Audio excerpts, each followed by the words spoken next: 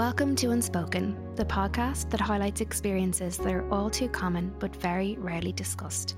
I am Dr. Clodagh Campbell, the wellness psychologist, and I feel very passionately about speaking the unspoken to remove the taboo and shame that so often surrounds our experiences and internal worlds. For each episode of Unspoken, I am joined by someone who would like to uncover their unspoken with us, in order to help themselves, but also in order to help others. I really hope that you enjoy today's episode and that you take something from it. Today's podcast is very kindly sponsored by Oh Lovely. Oh Lovely is a beautiful Irish company built on belief, the belief that you can be anything and everything you wish to be. All Oh Lovely candles and diffusers contain crystals and gemstones to increase energy and to power your beliefs. So whether you're taking some well-earned me time, pausing to reflect and reconnect, or sending positive thoughts to loved ones, Oh Lovely positive affirmation candles make the perfect gift. Oh Lovely have very kindly offered Unspoken listeners 20% off site-wide when using code UNSPOKEN. Today, I am very grateful to be joined by Laura, who has bravely agreed to share her unspoken with us. Laura's story focuses on the mental and emotional struggles she experienced following the birth of her first child, which ultimately led to her being admitted to mental health inpatient hospital care, something that is hugely unspoken about and that is often a very taboo topic. Laura shares with us how incredibly difficult this experience was for her, especially due to being separated from her baby, and how, by choosing life, she went on to survive her darkest days. Laura's story is incredibly inspiring and one that I have no doubt you will be glued to just as I was. Laura, welcome to Unspoken. So I'd really love to go back to where this experience began for you.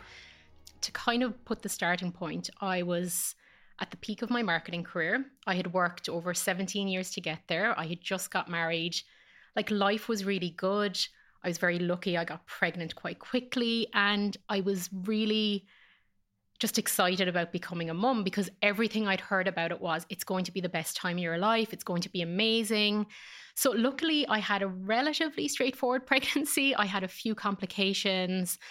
And then I remember the day I went into labor with my little boy, Leo, who, I suppose it's important to say, the little baby we're talking about is now a little boy. He's 6.5 years old. So that's where we're going back to. And yeah, I remember going into labor and from a physical perspective, that all went relatively okay. And I just remember him being born and I'm handing him to me. And it's like a light switch just went off. It was like, this doesn't feel how they told me it would feel. They told me there'd be a gush of love. They told me I'd feel all of these things. And all I feel is absolute fear. I don't know how to hold him. I don't know what to do with him. So that was kind of the starting point. And my time in hospital was just spent bawling, crying. First of all, I couldn't breastfeed. And instead of being offered support, it was immense pressure to do it. And I remember leaving hospital and it was the most terrifying day of my life. I remember my husband and he was parking near, I think, Merrion Square. And we were just running out to the car with this screaming baby. And I just literally thought, what have I done?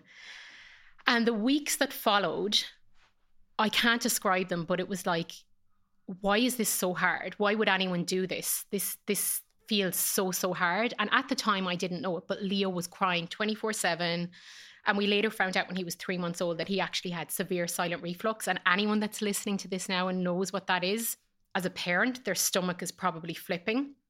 But essentially, he cried 24/7. He couldn't drink milk. He was in severe pain. And like that, I was just told for 3 months, every baby cries. You're just not winding him right. So it was this sort of, from the start, this seeking help and no one would help us. So I became obsessed with helping Leo. And while I knew something wasn't right with me, I was just focused on getting him help. So it's almost like I neglected my needs, thinking I'll get help when.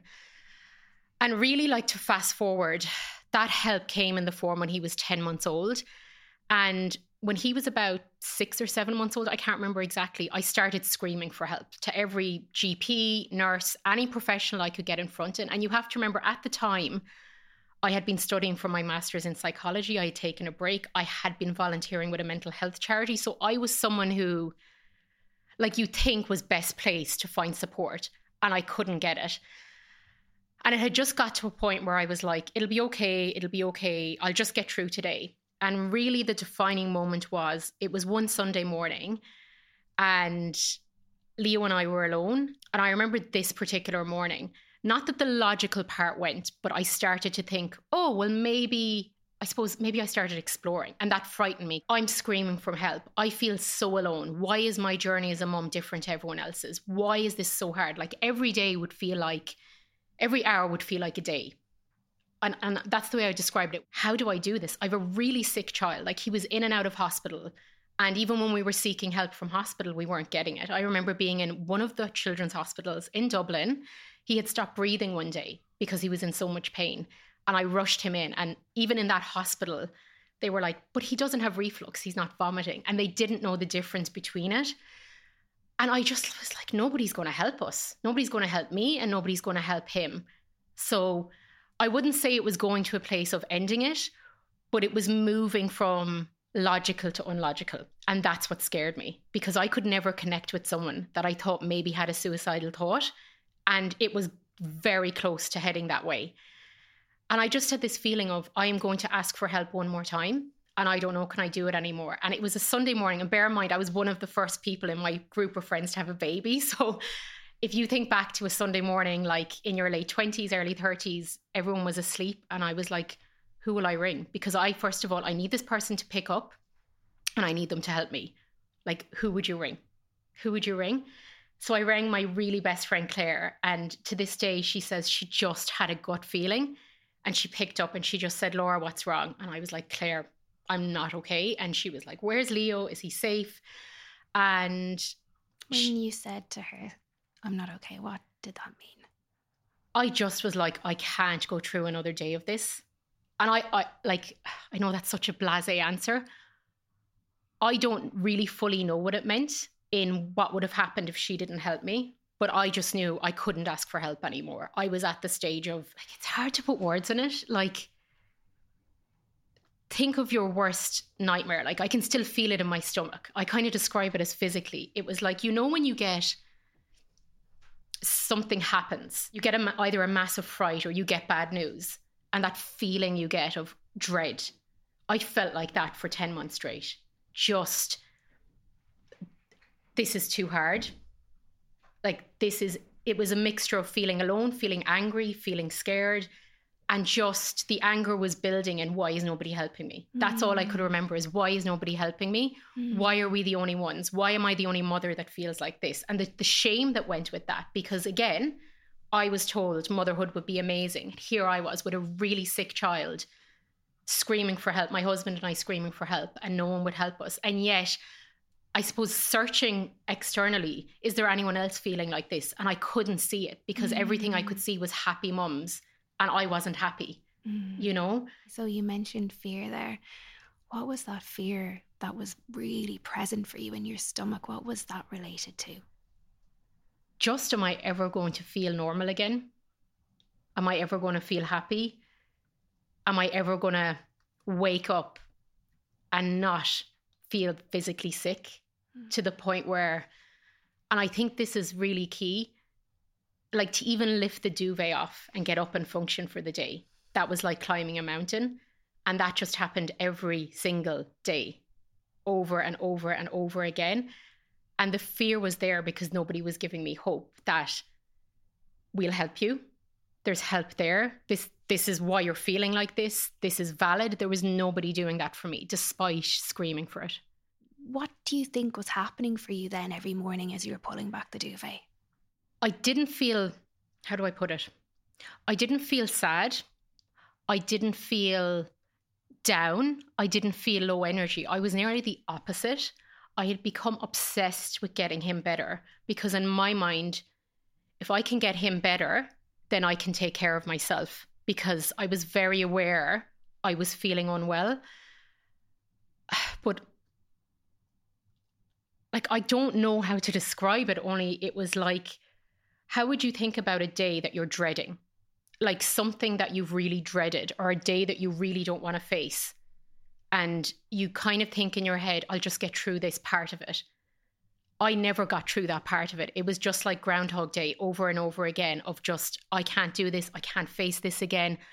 I don't know how to actually get through the day. It feels so hard.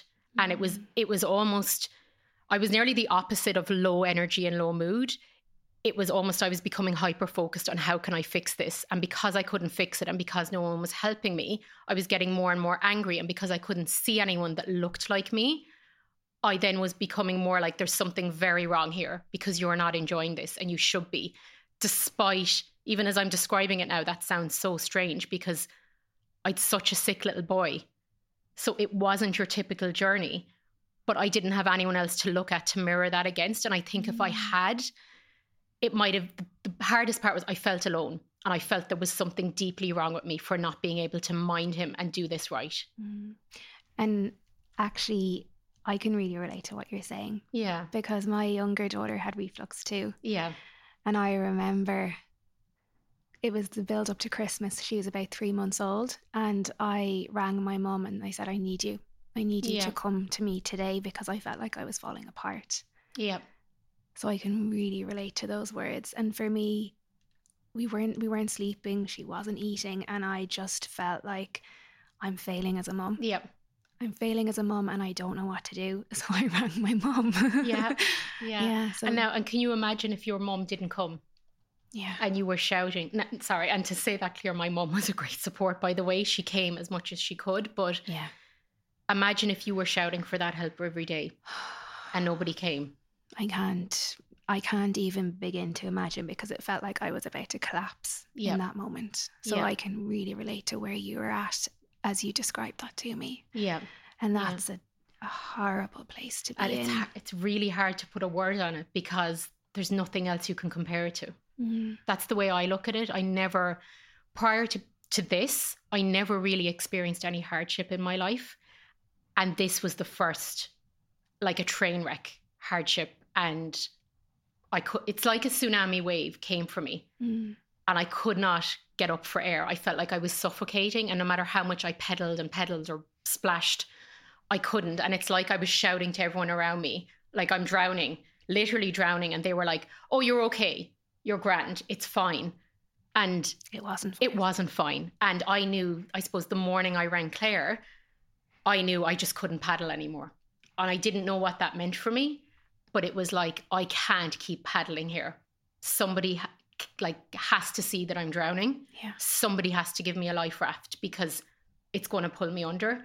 And it was just the scariest call to make to her because she just knew, like, your best friend just knows. I didn't have to say much. And basically she was like, leave it with me. So basically Claire rang me back and was like, this is the situation, Laura. We are going to try and get you into a psychiatric hospital, but as a day patient, right? So this is key. And I was like, great. Well, we do. That's fine. And when she said that to you, how was it to hear those words? We are going to get you support from a care facility. This is the thing. At the time, if she had told me we need to put you naked on Grafton Street for a day and that's going to make you feel better, I would have been like, grand. It didn't shock me because I was thinking at the time, psychiatric hospital, day patient, I'm just going to go in and meet with a really good psychologist or psychiatrist. They're going to have a chat with me and I'll come home again. That's what I was thinking, right? So the next day, Brendan and I and Leo went into the GP, requested to be referred in. And she was even a bit, I think, taken aback by what we were saying. And she rang later that day. And I don't know if this was a strategy on her part or what it was, but I'm laughing. This really isn't funny. It's just a nervous. And she was like, I can get you in there, but are you willing to sleep there for a night or two? Right? And I said, great. I'm exhausted. Let's do it. Right? That's like any mother's dream. Yeah, like for a night. And this is what sounds so like I wasn't thinking I'm going away here for a while. I was like, I'm going to go in there for a night or two. I almost thought like I'm cheating the system here. So then the day came to go. And this is where it hit me. So my mum and dad came up and they, like, Leo, I think was about 10 months old at the time. And they were like, we're going to take him for a walk while you get ready to go. And I think this is really where it hit me because he started crying for me, as a baby does, and he put his arms out. And like, I couldn't take him. I literally, in that moment, it was like, and it's funny, this is the part that always gets me. It was like, you have to take him. And like, they just left.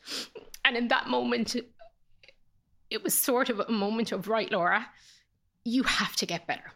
Like, you have to do whatever they say, because you can't be his mom right now, because like, you're really unwell. So they took him off for a walk. And this is kind of where it gets ironic. My husband and I walked to the hospital and we went for coffee beforehand. This is why this is going to sound so strange, even though it was such a serious moment. And we were in a coffee shop and I was like, wow, for the first time since we became parents, we're alone having a date and you're about to check your wife into a psychiatric hospital. It was just the irony of it. And then we landed in the hospital and like, I had no idea. Like, I literally thought padded cells, they're going to lock me up. I had no idea. And we checked in and it literally is a check-in process. And I just remember saying, can I leave at any moment? And they were like, yes, you can. I later learned it's not that straightforward. Why did you ask that question? Because I wanted control. I had a fear. I didn't know what was going to happen when they put me upstairs. I thought I was going to be put into a locked room, locked in, and I needed to know I could leave at any point. Because remember, I was still in the frame of mind, I'm only coming here for a few days. I'm cheating the system. I'm skipping whatever queue I had in my head. And I needed to know if they didn't deliver on that promise, I could leave in 2 or 3 days' time. That's where my head was at. And I remember them checking me in and we got upstairs and again, they search your bag. And I think this is a really key part to explain what happens when you go in there. They searched my bag and I thought I was going on a girls' weekend. I had the hair straightener, I had my makeup, I had tweezers, and they started taking the hair straightener and the tweezers. And even then it didn't really hit me because I was like, oh, they must be taking it for everyone else. It's to protect everyone else. And they just took everything off me. They took laces off my runners. And I was sort of there for 2 or 3 days going around just in denial, going, I'm fine, everyone else here is unwell, but I'm just here for a few days. And I remember when I checked in, everyone would start talking to me, the other patients. What are you here for? That was a big thing. What are you here for? And I was like, oh, I guess I don't know, postnatal depression, I guess. I don't know. So many of them were mums. And you could argue, well, half the population are women and a lot of them are mums. Too many of them were mums. And they were all saying, I don't really know why I'm here.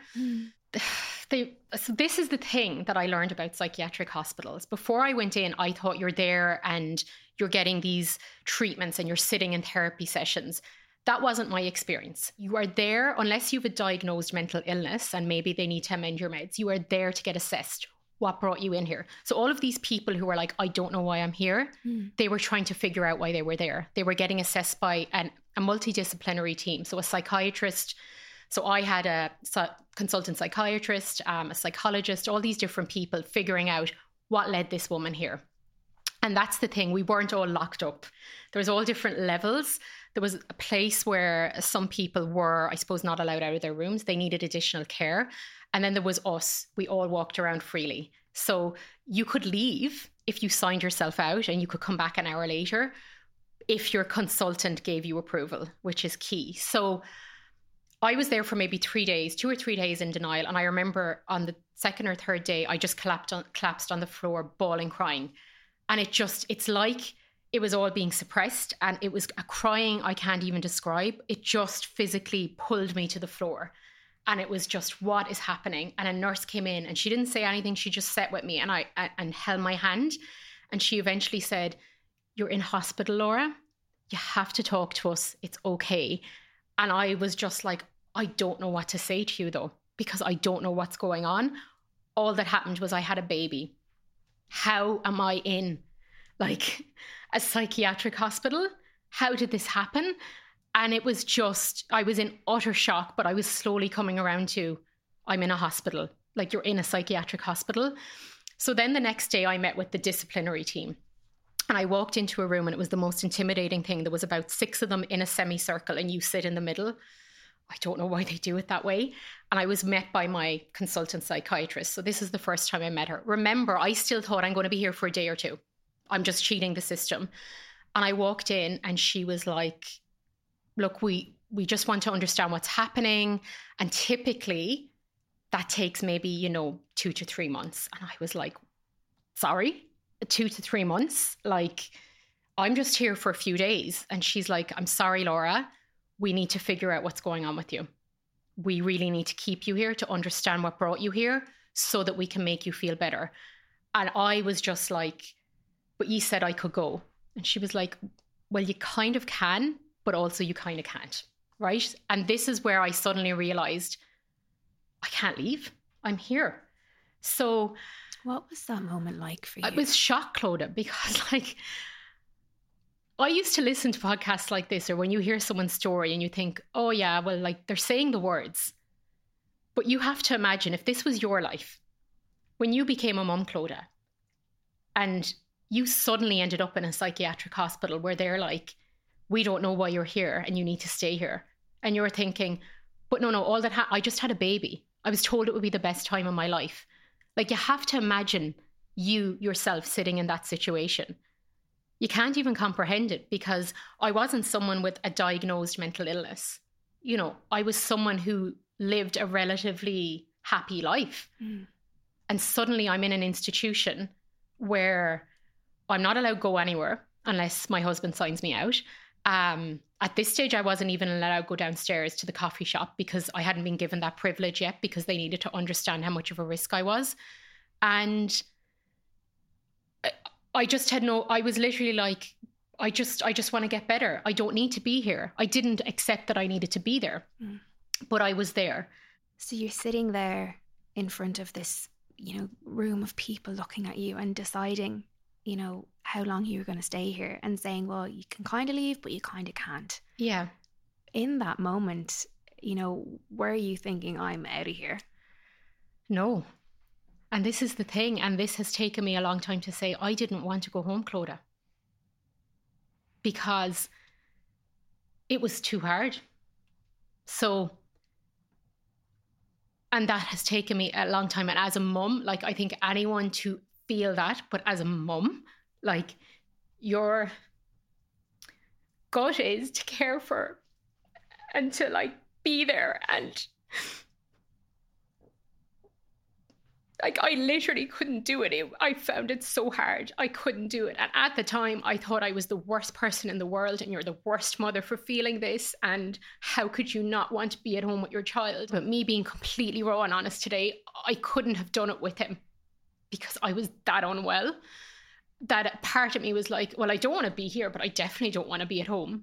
So I just surrendered to this. And I kind of was so fixated on sleep. I was like, at least I can sleep here. They're going to give me sleeping tablets. And at the time I was watching Mad Men. Like, it's the things you remember. And I worked in marketing. So I had kind of gone into this little imaginary world where I was just in bed watching Netflix. And the challenge in a psychiatric hospital, if anyone has been there, is they don't want you in bed.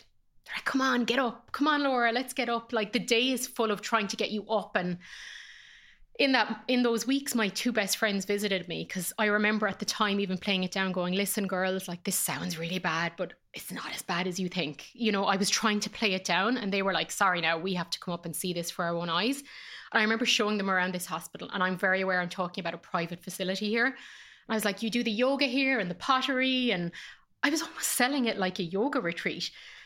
And they got me these mindful colouring books and pencils, pencil sharpeners. And when I got up to the ward, I went to the nurses, oh, and here's my sharpeners. And my friends were like, why are you giving them away? And I'm like, I'm not allowed to have them. I went into this child mode. I couldn't shower without telling them.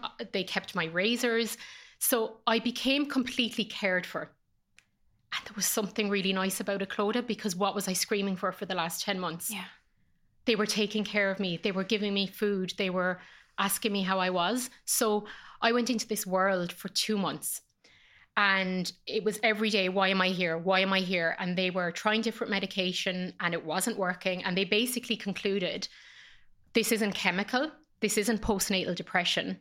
We really don't know what this is, but we know it's psychological. So this is the key about a psychiatric hospital that people don't understand. You don't leave healed. You don't get discharged saying you're better now. It's basically, we've assessed you. We don't really know what's going on. We think it's psychological. Here are some psychologists and therapists we would recommend. And we've this group program. Now, this was June, July. We've availability in March. So I was basically discharged and I didn't want to leave. So you can think of that as a mother, how that feels. I didn't want to leave there. It was my safe place. I had friends. I had a routine. And the day my husband picked me up, I had made a friend in there and she was like at reception with me. And I was like, I don't want to go. I don't want to go. And she's like, you have to walk out this door and never come back again because they're not going to help you. So that's really where my healing started. I didn't heal in there. They had probably put me back together enough for me to start the journey, but I was still really unwell and I was heading home, not wanting to go home, which is really hard. So walking out that door that day. I didn't want to go, Clodagh. And that's what people, if there's other mums listening, they might be like, how? I didn't want to go because I was that unwell and I was still unwell on that day.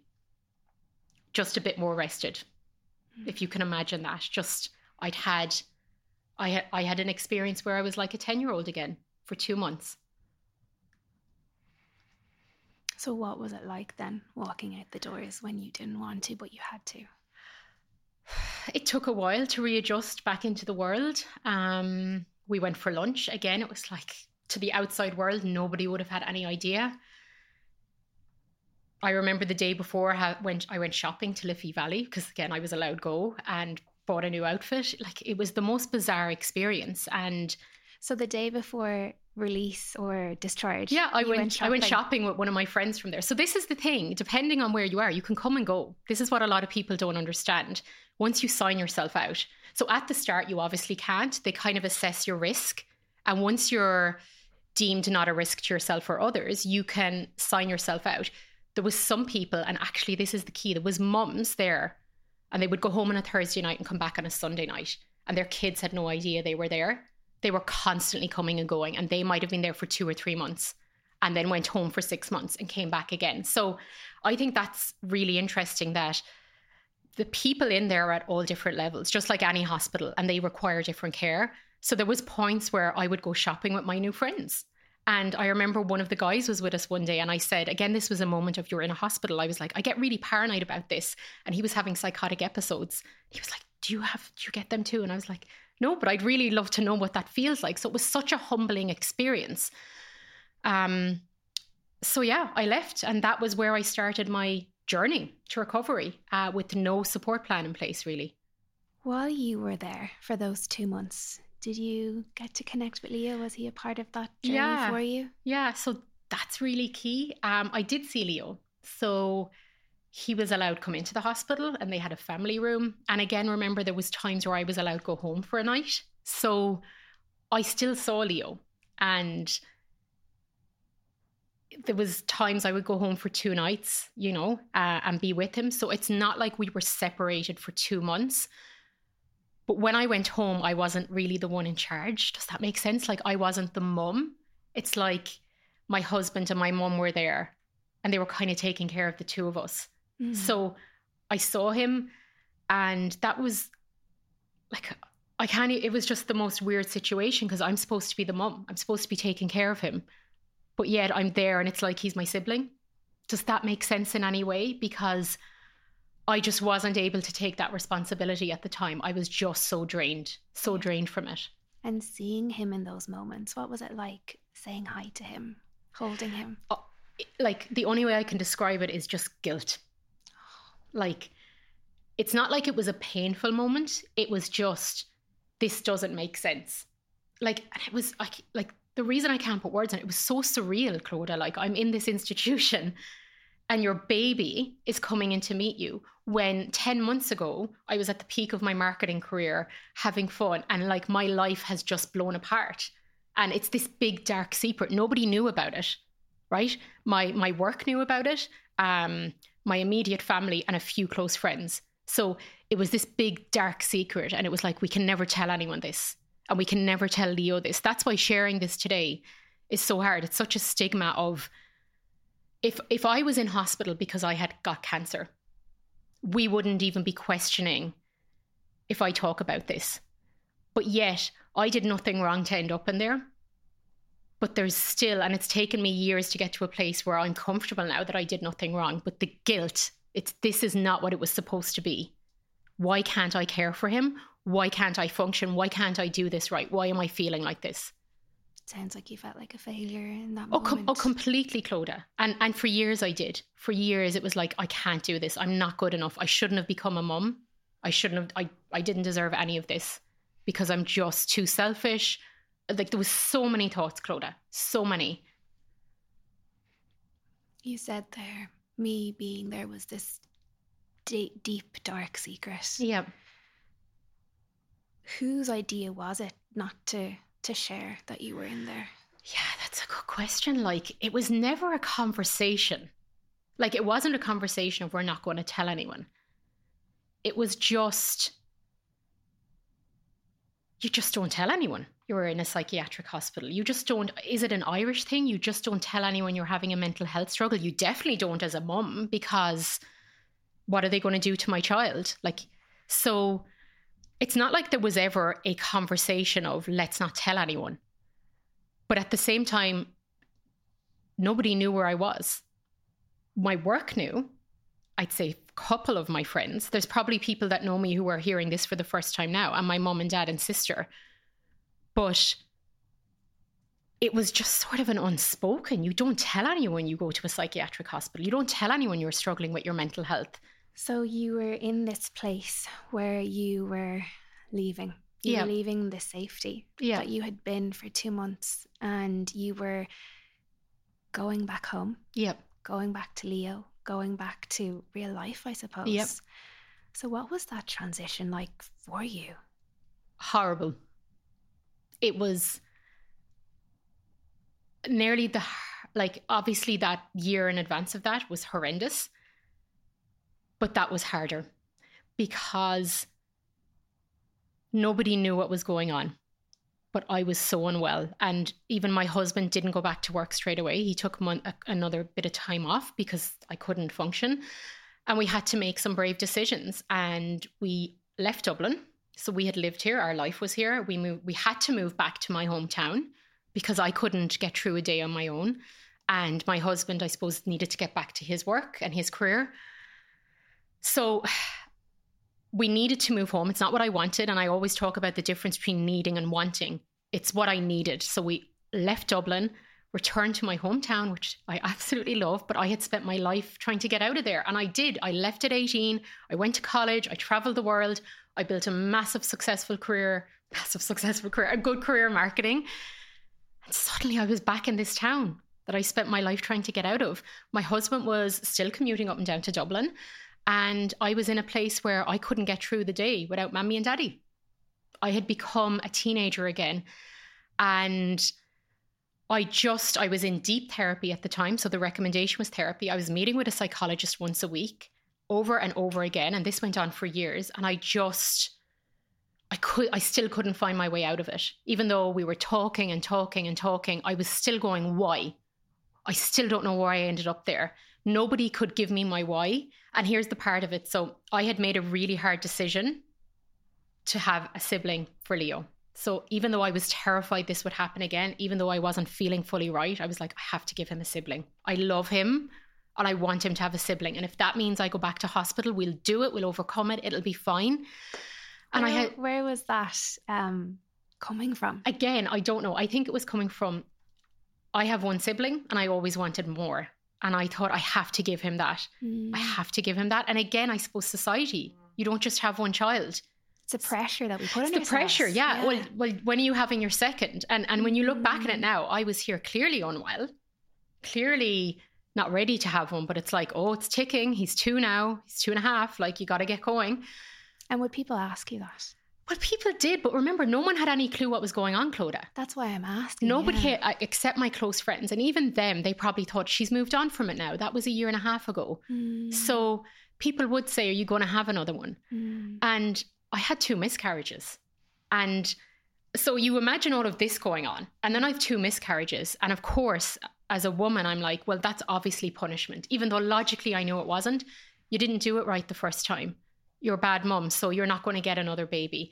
So I had to navigate miscarriage then on top of it. And this is the defining moment. I'd had my second miscarriage. I had been doing everything they're telling me. I was going to therapy. I was doing everything right. I hadn't worked now in about 2.5 years. And it was this moment where anger, I think it was about 4:00 on a Tuesday. It was just a random day and anger took over. And it was just this moment of, this is not your life, Laura. This is not you. This isn't like, you are not living another year like this. Like you're not living. It was almost this moment of like, you're on a chessboard and you haven't made a move in 2.5 years. You're not living. And I was searching for the perfect move, the right move, to have all the information. And it was like, no, Laura, you're going to make any move here. However small, you're just going to start moving because this is not your life. And it was just a rage of, no, like, I am going to figure this out and you are just going to make a move. And on that same day, I got my CV together. I applied for a really junior marketing role, part-time, and I got it. And I started that job 4 weeks later. Didn't tell them, was terrified of telling them where had I been for 2.5 years. I made something up because you can't tell them, because who'll hire you if you had been in a psychiatric hospital, right? The stigma again. Went into that job. And slowly, I just started making all these tiny steps. I stopped becoming fixated with looking for my why. I stopped figuring out, like trying to find the right step. And I just kept going. And I got pregnant again. And this little baby stuck, and it was baby Alex. And he was born about 6 weeks before COVID. And that job had been a contract, right? So he was born 6 weeks before COVID. I had worked with my psychologist. We were prepped for baby number 2. Like we had it down. And then COVID hit. And I remember sitting in the car, I'm not a crier, even though I'm crying today. I generally wouldn't cry in therapy. And I was on the phone to her and I was like, how in the name of Jesus, what's going on? What is this COVID thing? We didn't plan for this. And she was just like, at that stage, she was almost surrendering, going, you're going to end up back in hospital. Not that she said that, but I just knew that's what she was thinking. That's what I was thinking. Was that the worry? That was the worry. I was like, no, Laura, you've prepped, but like nobody could have foreseen this pandemic where your village, i.e. creche, my parents are gone. My husband has to continue working. I'm now alone with a newborn baby and a 3.5-year-old all day long. And again, rage just took over, Clodagh. And I'm not saying mental health is a choice. There's part of it we can't choose. I was like, no way, not happening again. I am not doing that again. And I was like, you are going to do something. Again, started applying for marketing jobs. Everyone was like, no, wouldn't even interview me. And I just thought, life coaching. That's a bit interesting, because I had always wanted to be a psychologist. Remember I said I was studying for my master's in psychology, and obviously I never got to finish it because I was unwell. And I'd looked into that and I was like, look, that's going to take years. What's this life coaching business about? Maybe I'll just study that and it might just get my brain going again. Maybe by doing that, I'll figure something out. So I did. I signed up for that. And it was a lot of money at the time to me. I wasn't working. And as I was doing that, I was like, because I left out a part of this. Like when I was in that day, when I was bawling, crying in hospital, remember I was like, I fell to the floor. In that moment, I literally made a promise to myself. I was like, if I ever figure out what's going on with me, and if I ever get out of here, I'm going to help other women, because I don't want any woman, especially a mum, to ever feel like me and end up in here because I didn't need to be there. I still believe I didn't need to be there. So I started doing the life coaching course and I was like, I wonder if I could start using this to help other mums. And everyone was like, no, like, why would you do that? There's no such thing as a life coach for mums. Like, you have to be in the corporate space. And I was like, no, I think I'll do this. I think I'll do this. And everyone was like, no. So again, not trying to find the perfect step, I was like, I'm going to set up a business. The week I decided to do that, I found out I was pregnant with my 3rd baby. Complete surprise, baby Anna. And it was this moment of, oh no, it's happening again. Like, I thought this was my way out. And like, I mean that I love my baby girl, but I have to be honest, like, for anyone who's experienced an unplanned pregnancy, a surprise pregnancy, it's okay to go, sugar, this is not what I planned. How do I navigate this? You can have a range of feelings. And I had them in that moment, and I wouldn't trade her because she's my special little girl. So I was like, again, no, you're going to do it. You're going to work your bum off through pregnancy. And I started with setting up an Instagram page. And like anyone who's started a business, they'll know you get your friends to follow you, and they're your friends' friends. And then you're kind of like, right, we're at capacity here. These are just all people who know people. And I was like, what will I call this? What did I need at the time? I needed someone to mind me. I'm going to call it Mind Mommy. I'm going to call it Mind Mommy Coaching. And I set up a page and suddenly the women started coming. And I didn't even know what I was doing. I had no strategic plan. I was just like, just keep going. You're pregnant. We'll give this a go. Sounds like you were doing it from the heart. And the women just started coming. And I was like, I'll just start sharing. And at the time, I wasn't sharing my real journey. I was just talking about the struggles of motherhood and how we could navigate them. And mums, not just pregnant women, not just new mums of teenagers were coming to me. So then I was like, I think I'll take my first client. I'm going to be a real life coach. I was so scared to do it. And they just started coming to the point where prior to having my baby, I was booked out. And I was like, why are these women coming to me? And so I had Anna, and I kind of pretty much didn't take mat leave. And fast forward, here we are 18 months later, and I'm literally get the privilege of talking to mums every day. And that's the key thing. Just to kind of finish on this, the bond. I always get asked, what was your bond like with Leo? Like, is that your bond not broken? And like I used to say, it was delayed bonding. It was never delayed. Like, we bonded from the moment I was pregnant with him. It just looked different to what we're told a bond is. Like, I didn't do anything wrong. It's just my experience did not match the false narrative that's out there that it's all rosy and it's all this. And if anything, we had the strongest bond that any mommy and baby could have, because even when I was at my lowest and he was at his lowest, we were there together.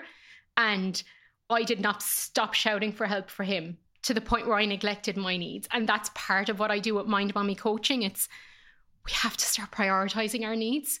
Like, taking a shower and going to the supermarket is not your needs. It's about the relationship with yourself and giving yourself permission as a mum to go, I have needs too. It's okay to meet them, because I promise you, whoever's listening, I tried it the other way. It did not end up well for me. If you could say one thing to that Laura back then who was screaming out for help and felt so alone, what would you say to her? You're not alone.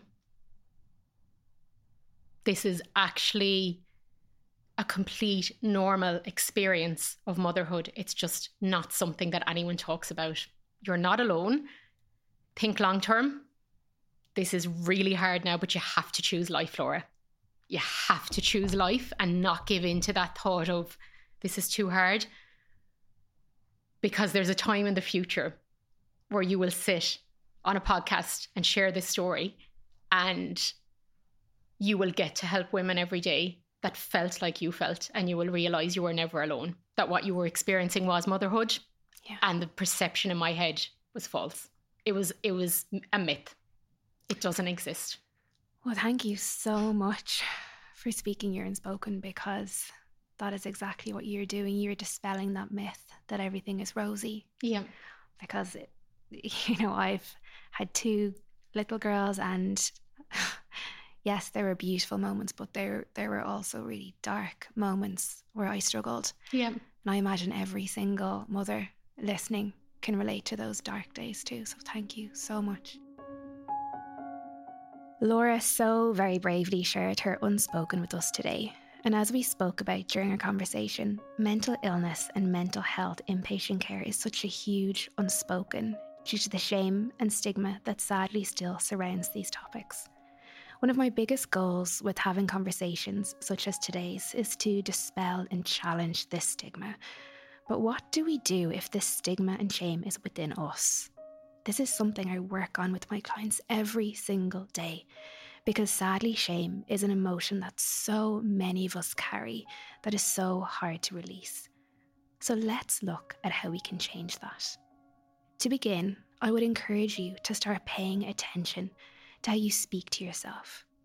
Are you kind, compassionate and caring towards yourself? Or do you judge yourself harshly? Are you your biggest cheerleader? Or do you run yourself into the ground? One of the biggest things we can do to heal from shame is to build awareness to our internal dialogue, and to then start challenging that inner critic who can be so callous and judgmental. So how do we start challenging them? We simply catch what they are saying and then consider a kinder, less judgmental alternative. For example, next time your inner critic shows up and you catch yourself saying, "Why am I finding this so hard? What is wrong with me?" Pause and consider for a moment how you are feeling, the stressors that are present for you. Perhaps it's actually normal that you're feeling this way. Perhaps life is feeling hard for a reason, that you're carrying a load that feels really heavy. So instead of criticizing yourself, instead of saying there's something wrong with you, perhaps it's that alternative of, maybe this is normal that I'm struggling right now. Maybe other people would struggle in my shoes. So what kinder alternative, what more compassionate response can you offer yourself in these moments when your inner critic comes out in force? Another really powerful step towards releasing shame is to forgive yourself. Forgive yourself for finding things hard. Forgive yourself for something you may have said or done. Forgive yourself for struggling. We all struggle. We all carry things that sometimes we regret, that sometimes we carry shame and guilt over. It's about working towards that forgiveness by being kinder, being more compassionate towards ourselves. If you can work towards that, I promise you it will be a really powerful shift. When it comes to shame, another incredible strategy to help you work towards healing is speaking your truth to whomever that may be, whether your partner, your friends, your family, or whether to a mental health professional. This is something that was a changing point in my life for me, and I can promise you that it will be the same for you. So find that safe environment, find that person who it feels safe to speak to. When I spoke my truth, when I shared my journey, my shame dissipated. So perhaps speaking your truth will do the same for you. Finally, when it comes to shame and guilt or whatever emotions it is that you are trying to shift, please be patient with yourself. The process of letting go of shame and guilt can take time. So be patient with yourself and don't expect an emotion you have been carrying for God knows how long to disappear overnight. It will move and shift when you are ready to let it go, when the time is right. Then that's when the magic will happen. So between now and then, consider all of the above strategies I've spoken about. And consider perhaps too putting pen to paper and writing whatever comes.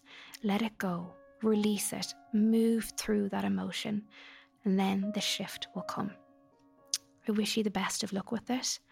I myself have let go of shame and guilt and so many other emotions, so I promise you that this too can happen for you. Thank you so much for listening to Unspoken with me, Dr. Clodagh Campbell, the Wellness Psychologist. Be sure to like, subscribe and follow me at The Wellness Psychologist on Instagram if you would like to hear more. If you identified with this topic, make sure to check out the show notes where I have listed related resources for you. I hope you find them beneficial.